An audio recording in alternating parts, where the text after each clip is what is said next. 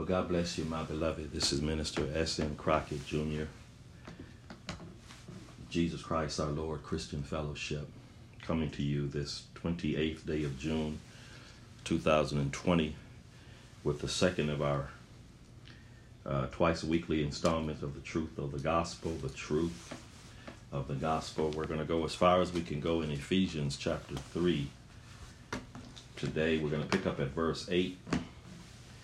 And idealistically, we get through verse 21, but realistically, we might not, but it's not a problem. We're not in a hurry. But we're going to start at verse 8. Thank God for you being here today. Thank the Lord for this day. This is a day the Lord has made. Let us rejoice and be glad in it. We come to you thanking and praising the Lord for all his many blessings, mercies, grace upon grace in our lives by his dear Son, Jesus Christ, our Lord and Savior.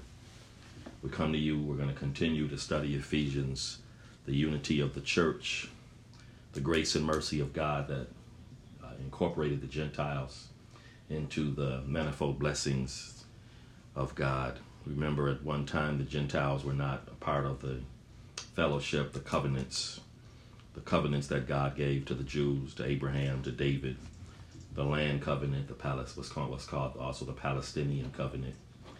But God, the Bible says, because of his grace and mercy, it says in Ephesians 2 and 4, but God, who is rich in mercy for his great love, wherewith he has loved us, even when we were dead in sins. We were dead in trespasses and sins. He saved us by his grace, by his mercy. And so now Jew and Gentile can be reconciled through Jesus Christ. Remember, the cross is both vertical and horizontal. The vertical aspect of the cross reconciles man to God because we were estranged from God because of sin. The hand of the Lord is not short that he cannot save, neither is his ear heavy that he cannot hear. But our sins, not our politics, our sins have separated us, not our race, our sins, not our gender, our sins have separated us from God. And so because of Adam, the Bible says in Romans 5 and 12, by one man, sin entered into the world and death by sin. And so death passed upon all, for all have sinned. And so Jesus Christ came to, if you will, reverse the curse. Christ came to redeem us from the curse of sin. Christ came to redeem us, to save us, to deliver us, to justify us, to reconcile us to God. That's the vertical aspect of the cross. And then the cross has a horizontal aspect. That's where man should be reconciled to his fellow man through Jesus Christ.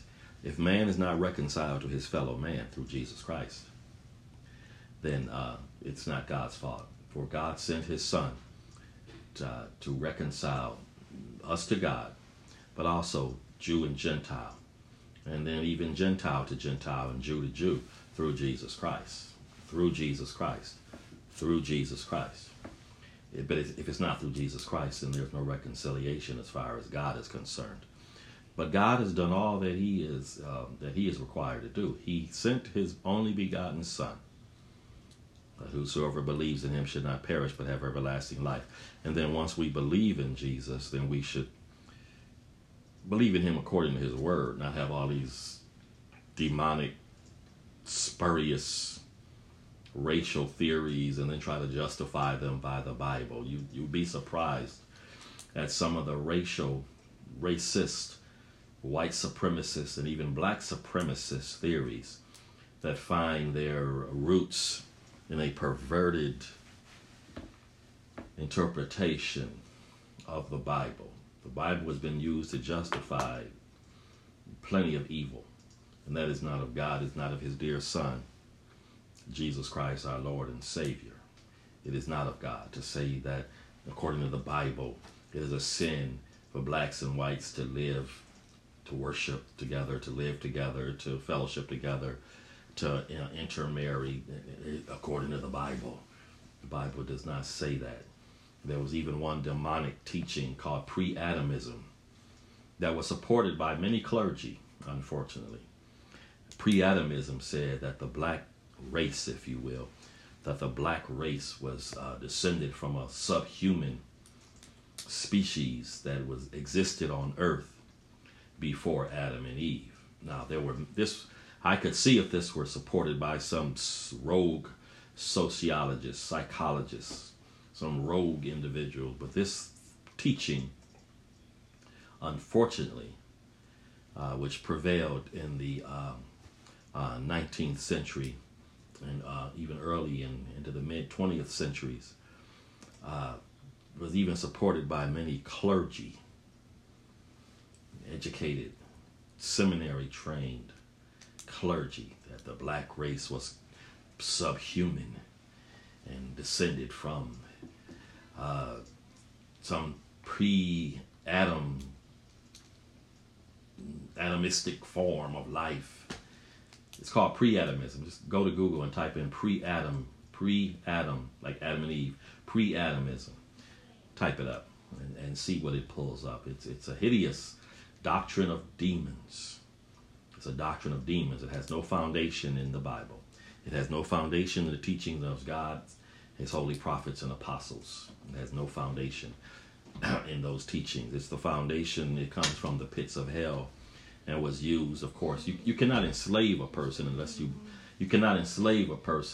convince that person that they are somehow inferior to you. You cannot enslave a person if that person believes he or she is equal to you.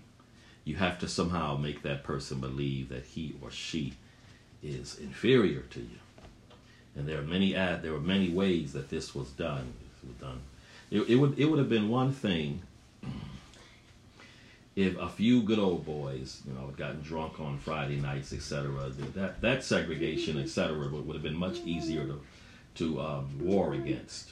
But when you had the political, the social, the economic, the law enforcement, even the theological, the clerical, when you had all these aspects, all these principalities and powers fighting against and agreeing together to subjugate, to subordinate a race of people, then that made it much more difficult to fight against. Again, if it were just a couple of good old boys having too much to drink on a Friday night, that's one thing. But when law enforcement was infested by the Klan, etc., when the church, when the clergy, when the church leadership was infested by this damnable doctrine of white supremacy, then that was another thing.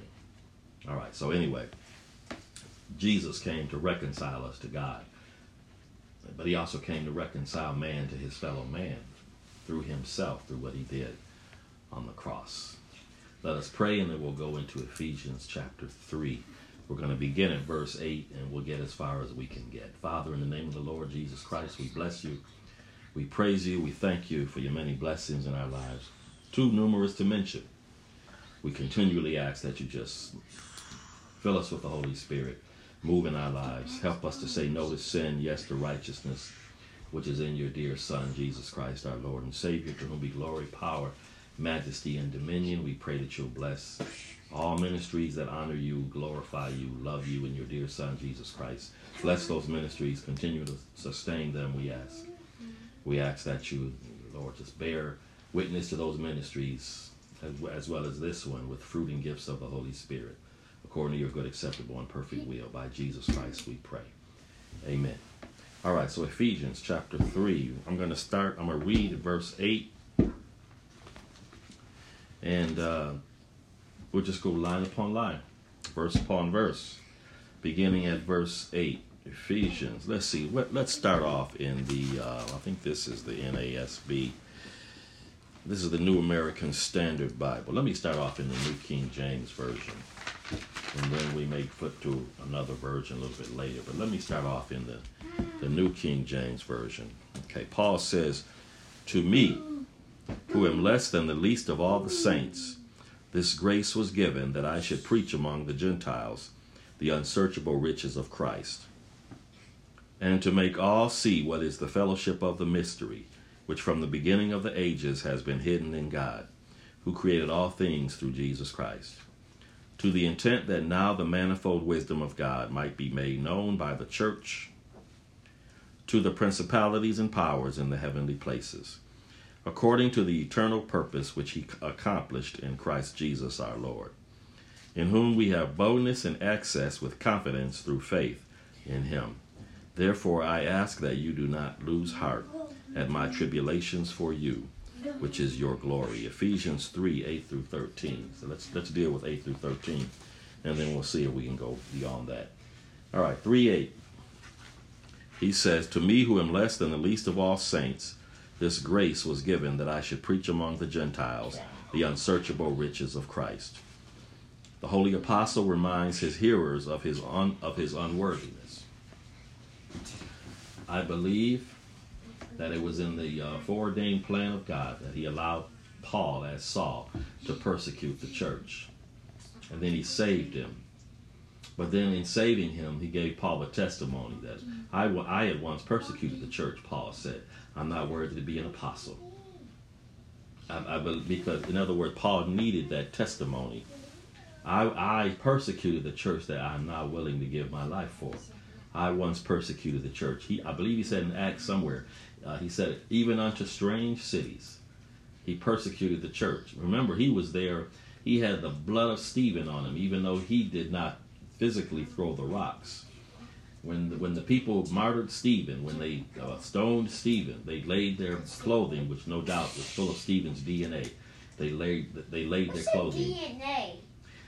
It's stuff that determines what you're made of. Like it's like your cells and stuff like that. It's a big long word, so they just say DNA. It's my grandson. And so they laid their clothes at Saul's feet. Right here, Papa. And so their clothing no doubt had the DNA, had Stephen's DNA on it. And so then when Paul gets saved, when Saul gets saved, Saul was his Jewish name, Paul was his Roman name because he had dual citizenship. When he gets saved, his testimony is, I'm not worthy to be an apostle. This is not false humility. This is true humility.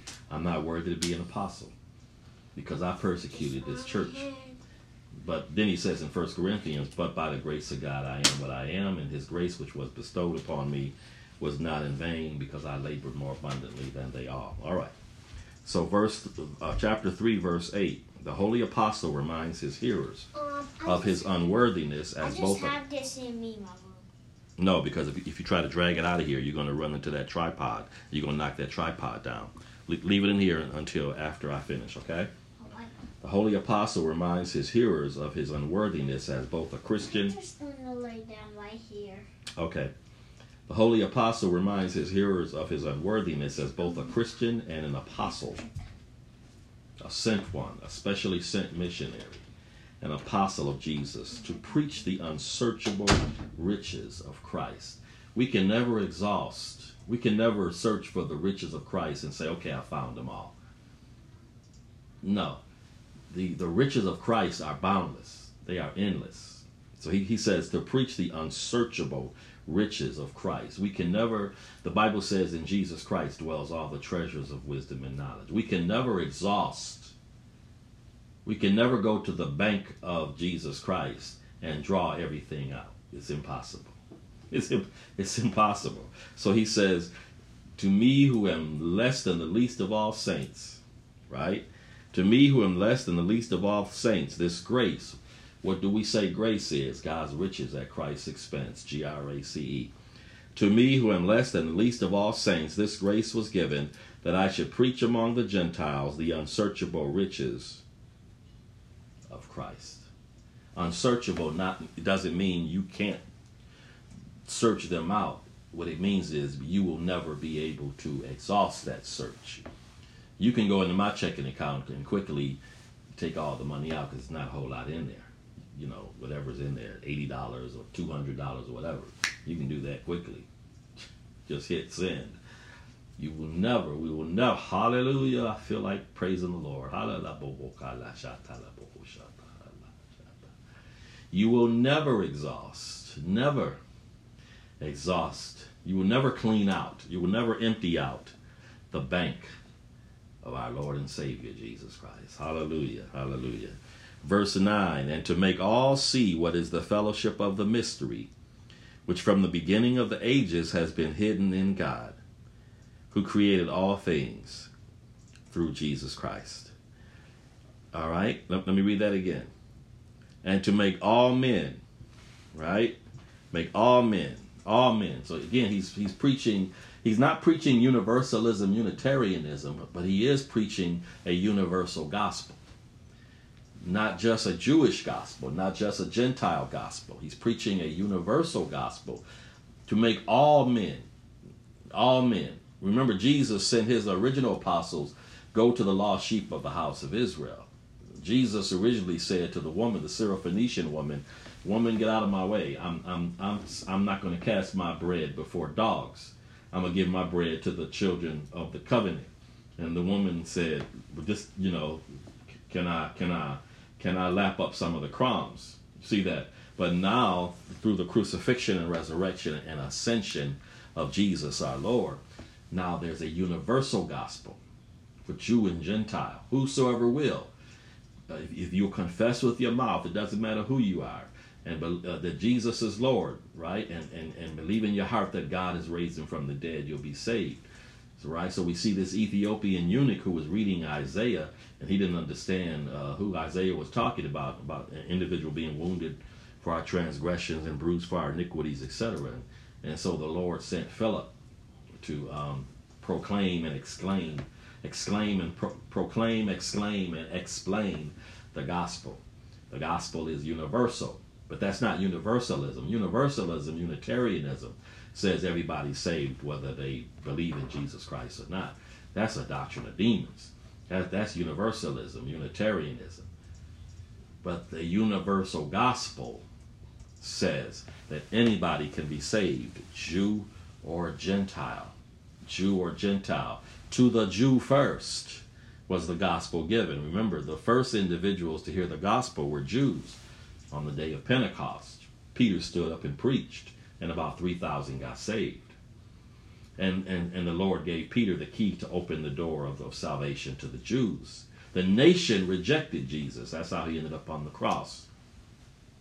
But then these individual Jews, 3,000 in this case, and then more later, came to accept Jesus as Messiah, Yeshua HaMashiach. And then the Lord used Peter again to open the door of the church to the Gentiles in Acts chapter 10, where we see him speaking to Cornelius and his people. So there the gospel is seen as being universal. So Paul says, and to make all see what is the fellowship of the mystery. Remember I said a mystery is simply something that has not been revealed. And now it's being revealed. It doesn't mean the mystery is all, spooky. It has not been revealed yet. There are some school systems that have not yet revealed what their return to school plan is going to be. So it's still a mystery. And then once it's revealed, it's no longer a mystery.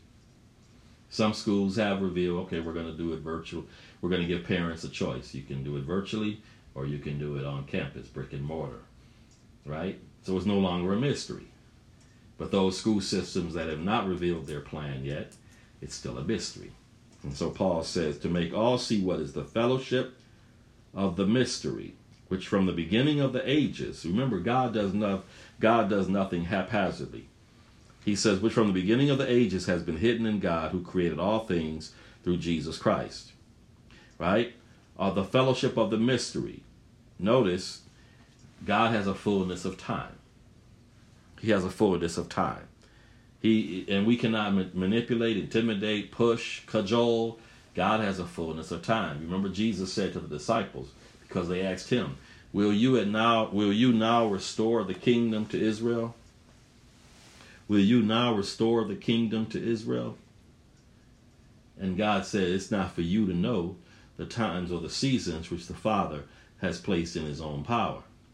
But you shall receive power after the Holy Spirit has come upon you. You hear that? It's not for you to know the times and the seasons which the Father has put in his own power. But I've got something for you boys. I know y'all want political power because they wanted the good old days, the glory days of David and Solomon, Kings David and Solomon.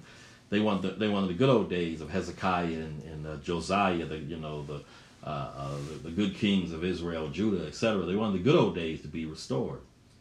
And Jesus said, it's not for you to know the times and the seasons which the Father has placed in his own power. But I've got something for you. You shall indeed receive power. It was a different kind of power than what they were looking for, political power. They were looking to get Rome off of their neck, if I can use the expression, getting somebody off of their neck. Jesus said, I'm going to give you some power, and the Greek word is where we get the word dynamite. I'm going to give you some power. But I'm going to give you power not to overthrow Rome politically. Now, that's very important that we see that. I'm not going to allow you to overthrow Rome politically. But I'm going to give you power to shake up the world in a much deeper, everlasting way. I'm not going to, because Jesus knew the Roman Empire was only going to last for so long. He knew. Jesus knows. Daniel prophesied 4 great kingdoms: the Babylonian, the Medo-Persian, the Greek, and the Roman. So God knows how long the United States is going to last. We think we've been around forever. We've only been around 240 years. So God knows how long the United States is going to last. But Jesus saying, Jesus said, I'm going to give you power that's much more enduring. I'm going to give you spiritual power.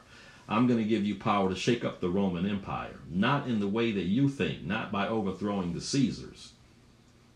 No, I'm going to give you power in a much more profound, everlasting sense. You shall receive power after the Holy Ghost has come upon you, which of course that prophecy was fulfilled at Pentecost.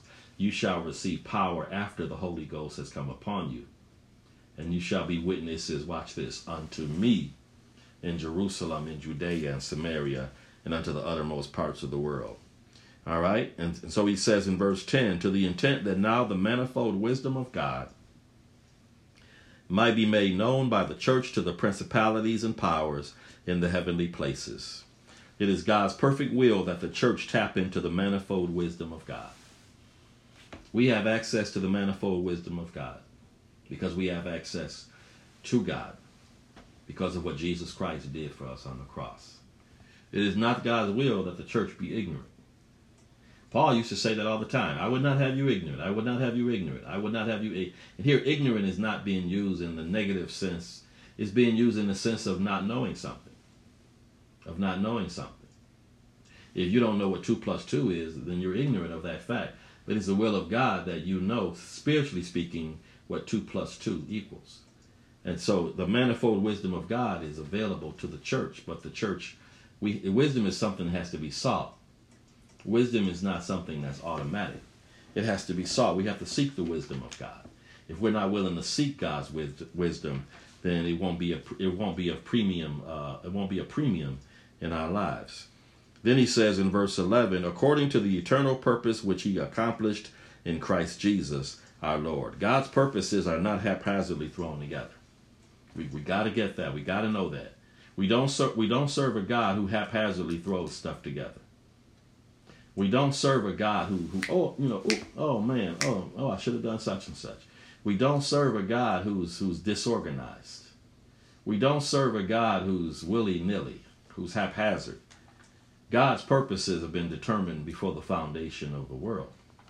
They may be new to us, but they're not new to God because he has all knowledge. God's purposes are not haphazardly thrown together at the last minute. Rather, they are known to God from eternity. You'll see verses like that throughout the Bible, whether it's Old Testament or New Testament. Known to God are his purposes from eternity. Jesus, the Bible says in Micah 5:2, a governor shall come who's everlasting, from everlasting. So you'll see these prophecies saying that Jesus Christ is coming, the Messiah is coming, but it's not a secondary thought in God's mind. It is a thought in God's mind before the foundation of the world, but it's new to us because we are finite. But God is infinite. He has no limitations. We are the ones who are limited. That's why we should, as much as possible, tap into his wisdom through his word, through the revelation of the Holy Spirit. All right. Let's see, verse 12.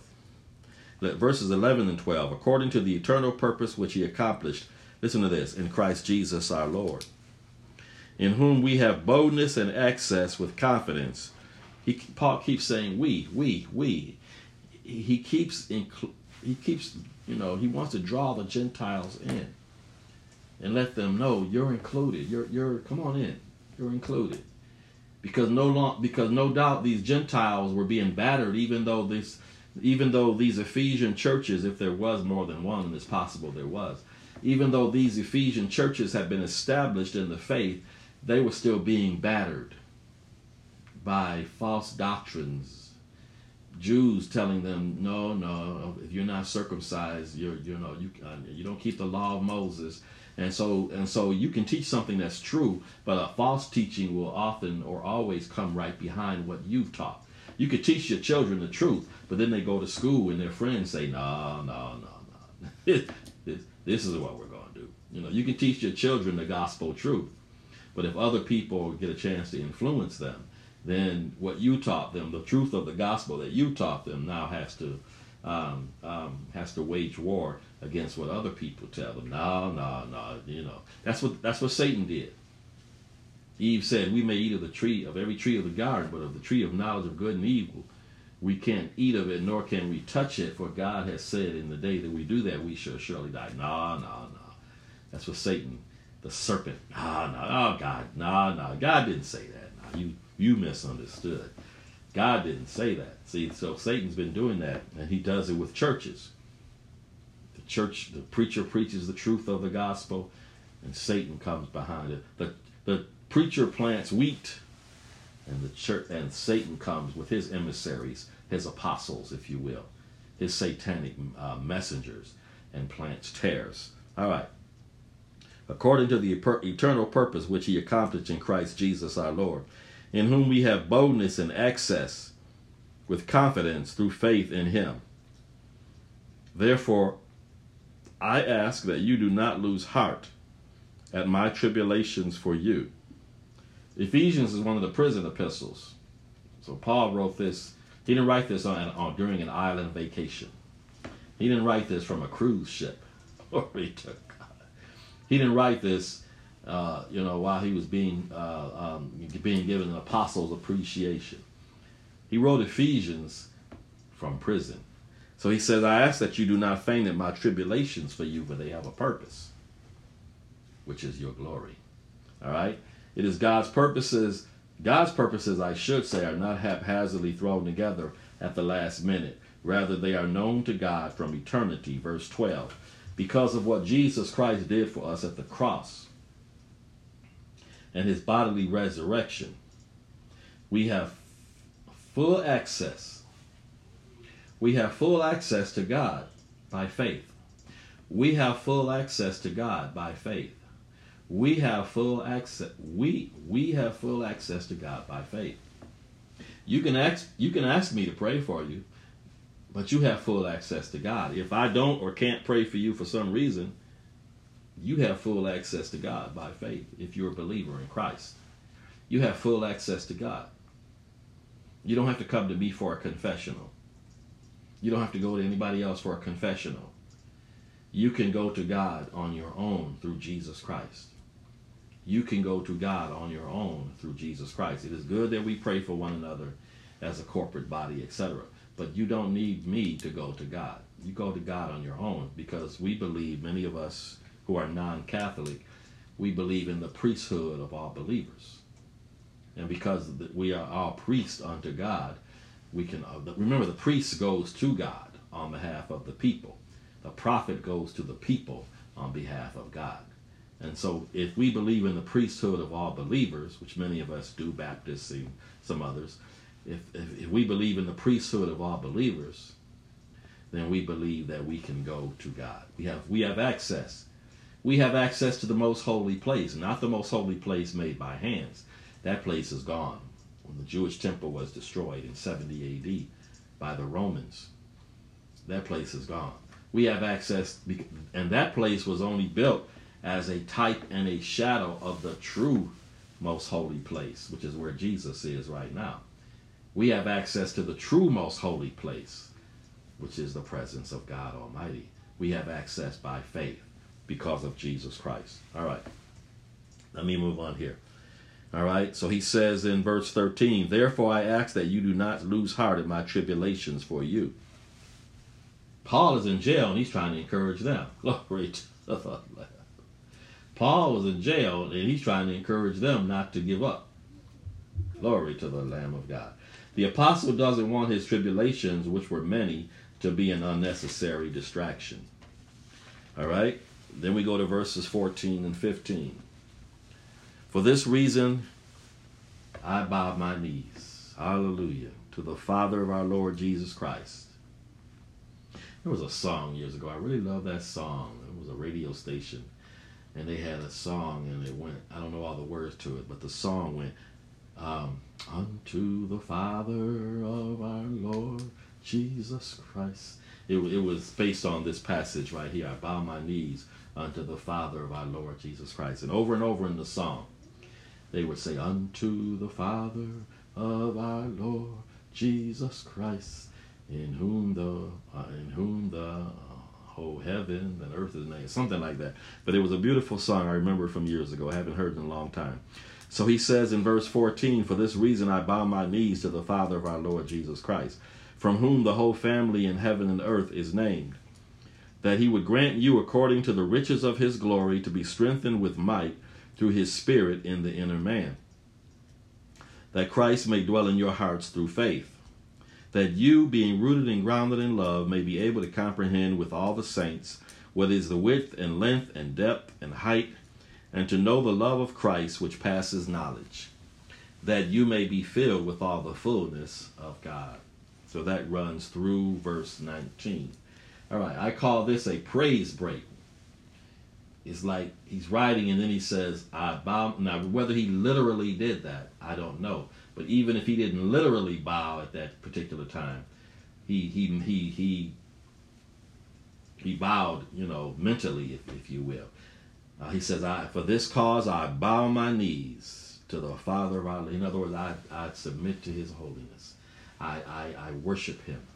I bow my knees to the Father of our Lord Jesus Christ. I call this a praise break, as the holy apostle figuratively, if not literally, bows his sanctified knees unto the Father of our Lord Jesus Christ. Listen to this. Again, he calls for that unity, from whom the whole family.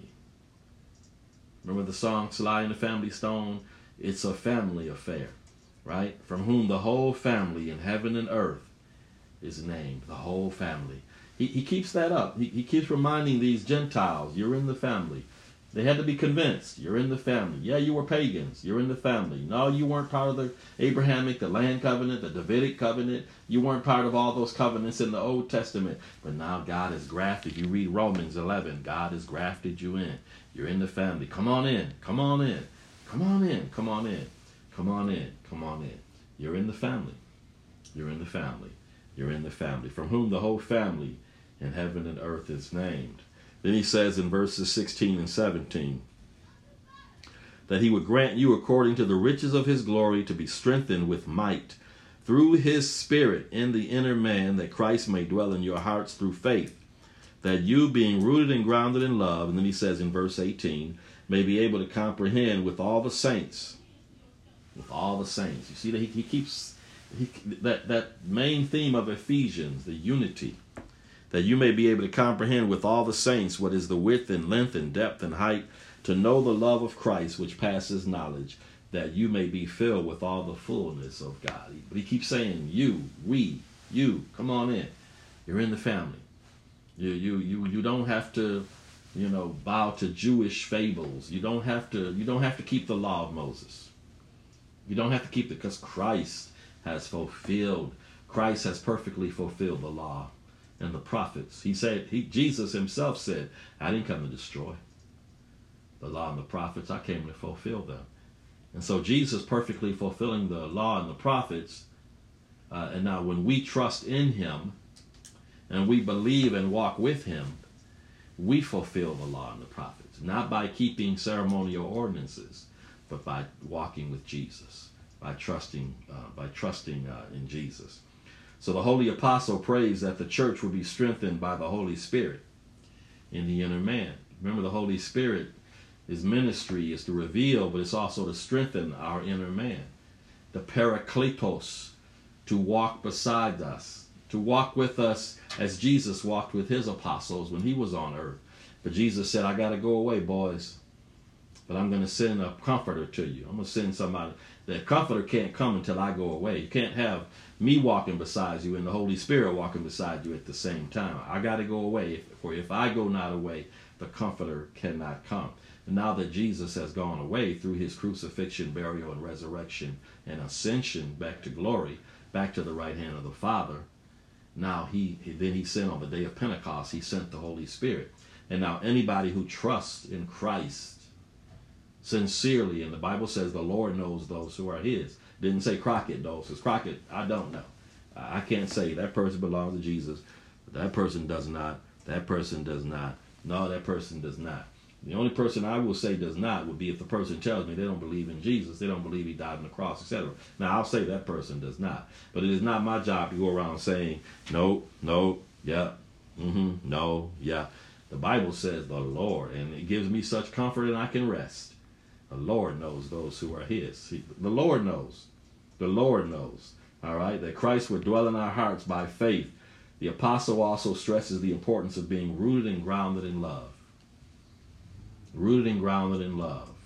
Rooted and grounded in love. Speaking the truth in love. Rooted and grounded in love.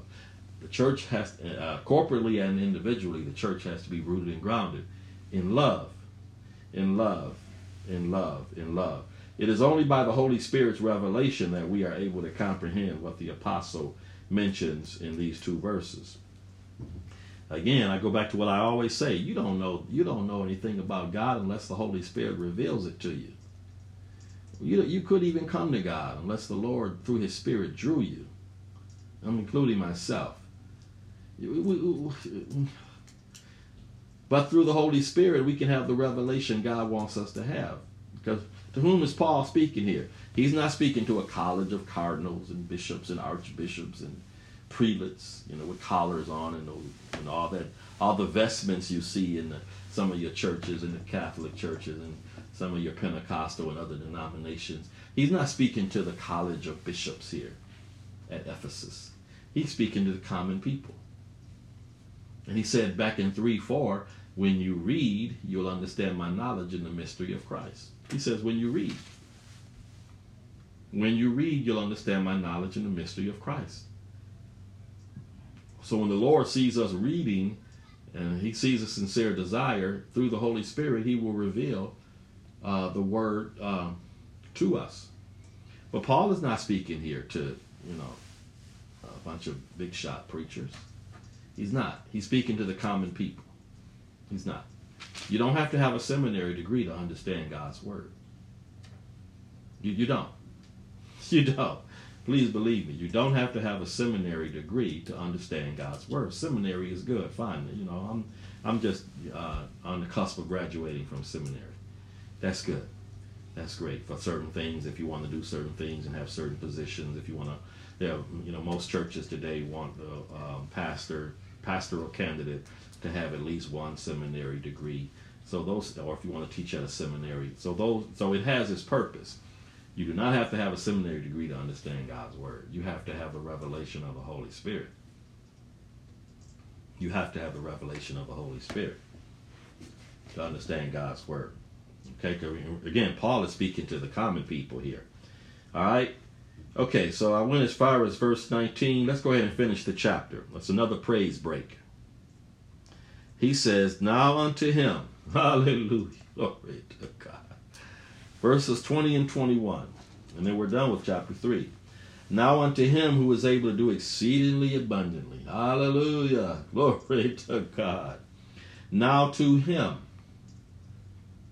Who? Oh, that guy. The Lord. Hallelujah.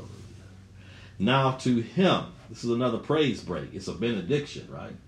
Now to him who is able to do exceedingly abundantly above all that we ask or think. You can never out ask. I don't know how to put this. You can never out pray, out ask, think God. You can never ask more than what God is able to do. Now unto him who is able to do exceedingly abundantly above all that we ask or think,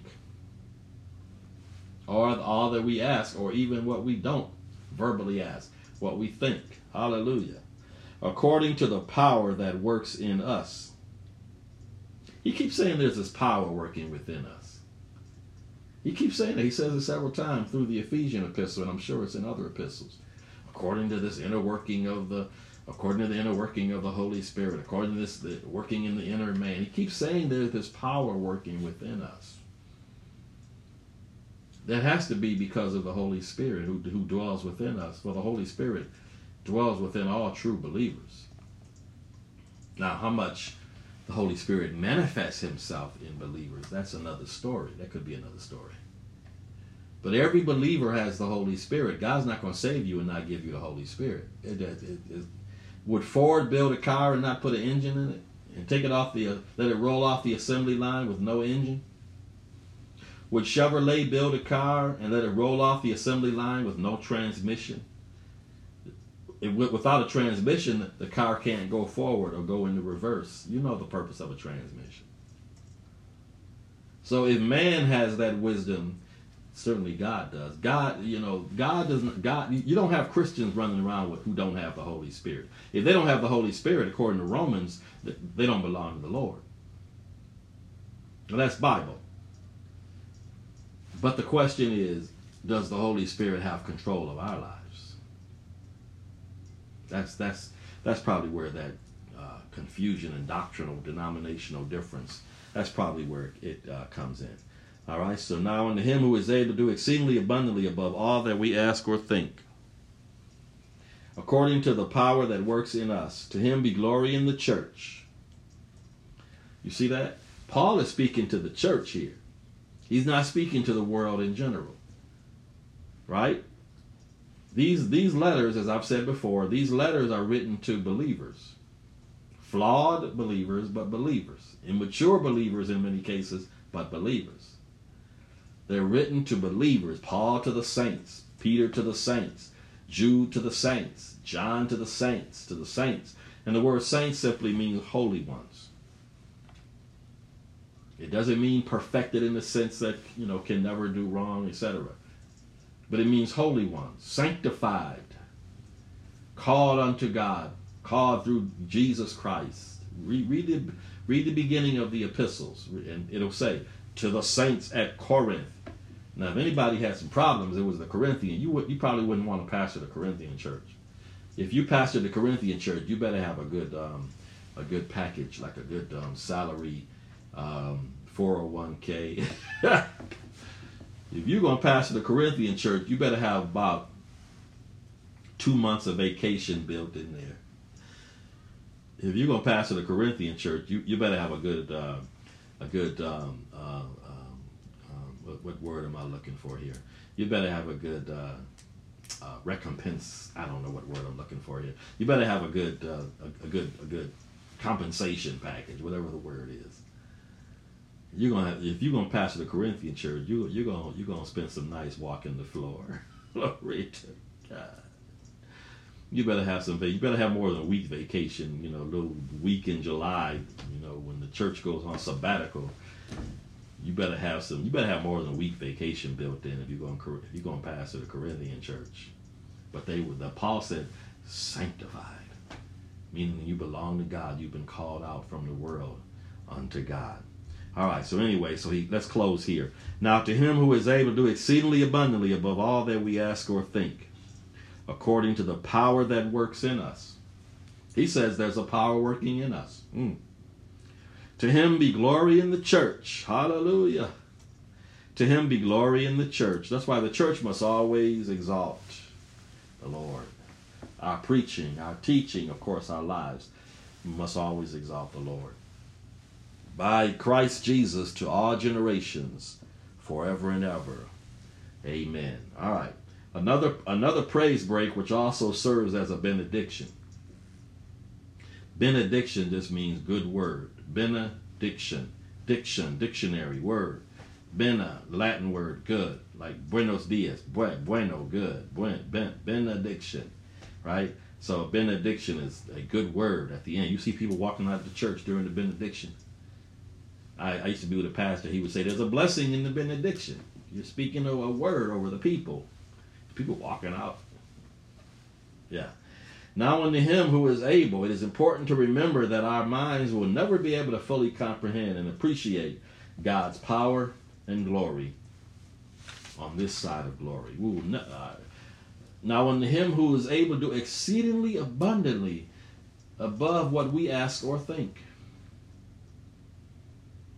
according to the power that works in us. He says there's a power working in us. If it's working in us, then it has to be working through us, right? He says there's a power that works in us. That power is of the Holy Spirit, right? To him be glory in the church by Jesus Christ. You got the Holy Trinity right here. Unto him, by the power of the Holy Spirit, by Jesus Christ, to all generations. This is the New King James, I think. Forever and ever. Let me read that out of the King James. Now unto him that is able to do exceeding abundantly, above all that we ask or think, according to the power that worketh in us. Unto him be glory in the church by Jesus Christ throughout all ages, world without end. Amen. End of chapter 3. So we've gone halfway through Ephesians. Ephesians has 6 chapters. Chapter 4 has 4 is long. 4 has 32 verses. So it's going to take a while to get through 4. Let me read. We got a few minutes here. Let me read verses 1 through 16. And then we'll pick up on Thursday, Lord willing. We'll pick up on Thursday at chapter 4 in Ephesians. But let me read verses 1 through 16. I'll read from the King James Version. I therefore, the prisoner of the Lord, beseech you that you walk worthy of the vocation wherewith ye are called, with all lowliness and meekness, with long suffering, forbearing one another in love, endeavoring to keep the unity of the Spirit in the bond of peace. There is one body and one Spirit, even as ye are called in one hope of your calling, one Lord, one faith, one baptism, one God and Father of all, who is above all and through all and in you all. But unto every one of us is given grace according to the measure of the gift of Christ. Wherefore he saith, when he ascended up on high, he led captivity captive, and gave gifts unto men. Now that he ascended, what is it but that he also first descended into the lower parts of the earth? He that descended is the same also that ascended up far above all heavens, that he might fill all things. And he gave some apostles, and some prophets, and some evangelists, and pastors, and teachers, for the perfecting of the saints, for the work of the ministry, for the edifying of the body of Christ, till we all come in the unity of the faith and of the knowledge of the Son of God, unto a perfect man, unto the measure of the stature of the fullness of Christ, that we henceforth be no more children, tossed to and fro, and carried about with every wind of doctrine, by the sleight of men and cunning craftiness, whereby they lie in wait to deceive. But speaking the truth in love, may grow up into him in all things, which is the head, even Christ, from whom the whole body fitly joined together and compacted by that which every joint supplieth, according to the effectual working in the measure of every part, maketh increase of the body unto the edifying of itself in love. Ephesians 4, 1 through 16. We'll pick up on Thursday. Lord willing, we'll pick up on Thursday with the 4th chapter. I'm going to have to do some serious study in there. There's some stuff in there I'm going to have to kind of scratch my head over. So I'll start studying that soon, very soon. Because it's got some stuff in there I'm going to need to try to explain. All right. God bless you. Let's pray. Father, in the name of the Lord Jesus Christ, we thank you. And we bless you and we praise you. We thank you just for the privilege of mentioning your name, the name of your dear Holy Son, Jesus. Blessed be his name forever, Lord. Thank you, Lord, for calling us out of darkness into your marvelous light. Thank you, Lord, for inviting us to be part of the kingdom. Thank you, Lord, for grafting us as Gentiles into, Lord, the holy olive tree. Thank you, Lord God. Blessed be your name forever through Jesus Christ. We pray that fruit and gifts of the Holy Spirit would be manifested as a result of this teaching and preaching, and as a result of teaching and preaching all over the world. We thank you again for sustaining the churches, your body, the body of your Holy Son. We thank you for sustaining those leaders of those churches that truly love you, love your dear Son, Jesus. We pray that you'll continually fill us with the Holy Spirit, and that there will be a powerful manifestation of the Holy Spirit in our lives. By Jesus Christ, we thank you for the privilege of mentioning your name. Blessed be your name forever and ever, forever and ever. Forgive us for our sins, Lord God, for we know that sin hinders our relationship with you. Please forgive us by Jesus Christ, we pray. Amen and amen. All right. God bless you. I will come to you, Lord willing, on Thursday evening at 8 p.m. We will start, I don't know how many verses we'll do, but we will start Ephesians chapter 4. It has 32 verses. We're obviously not going to do all 32. Wouldn't bother me, but you probably don't want to, listen for, it will take like 3 hours. So we'll do chapter 4. We'll probably do at least the first 10 verses, the first 8 verses, something like that. Read Ephesians on your own. Go ahead and get ahead of me and read the 4th chapter on your own. Study it on your own. Remember, you have access to the wisdom of God through the Holy Spirit. Don't just depend on another person. You have that same access. You don't have to come to me behind a confessional booth. That's not what you have to do here. You can go to God on your own through Jesus Christ and get what the Spirit is saying to the churches. God bless you, my beloved. You take care, and we will see you, Lord willing. We will see you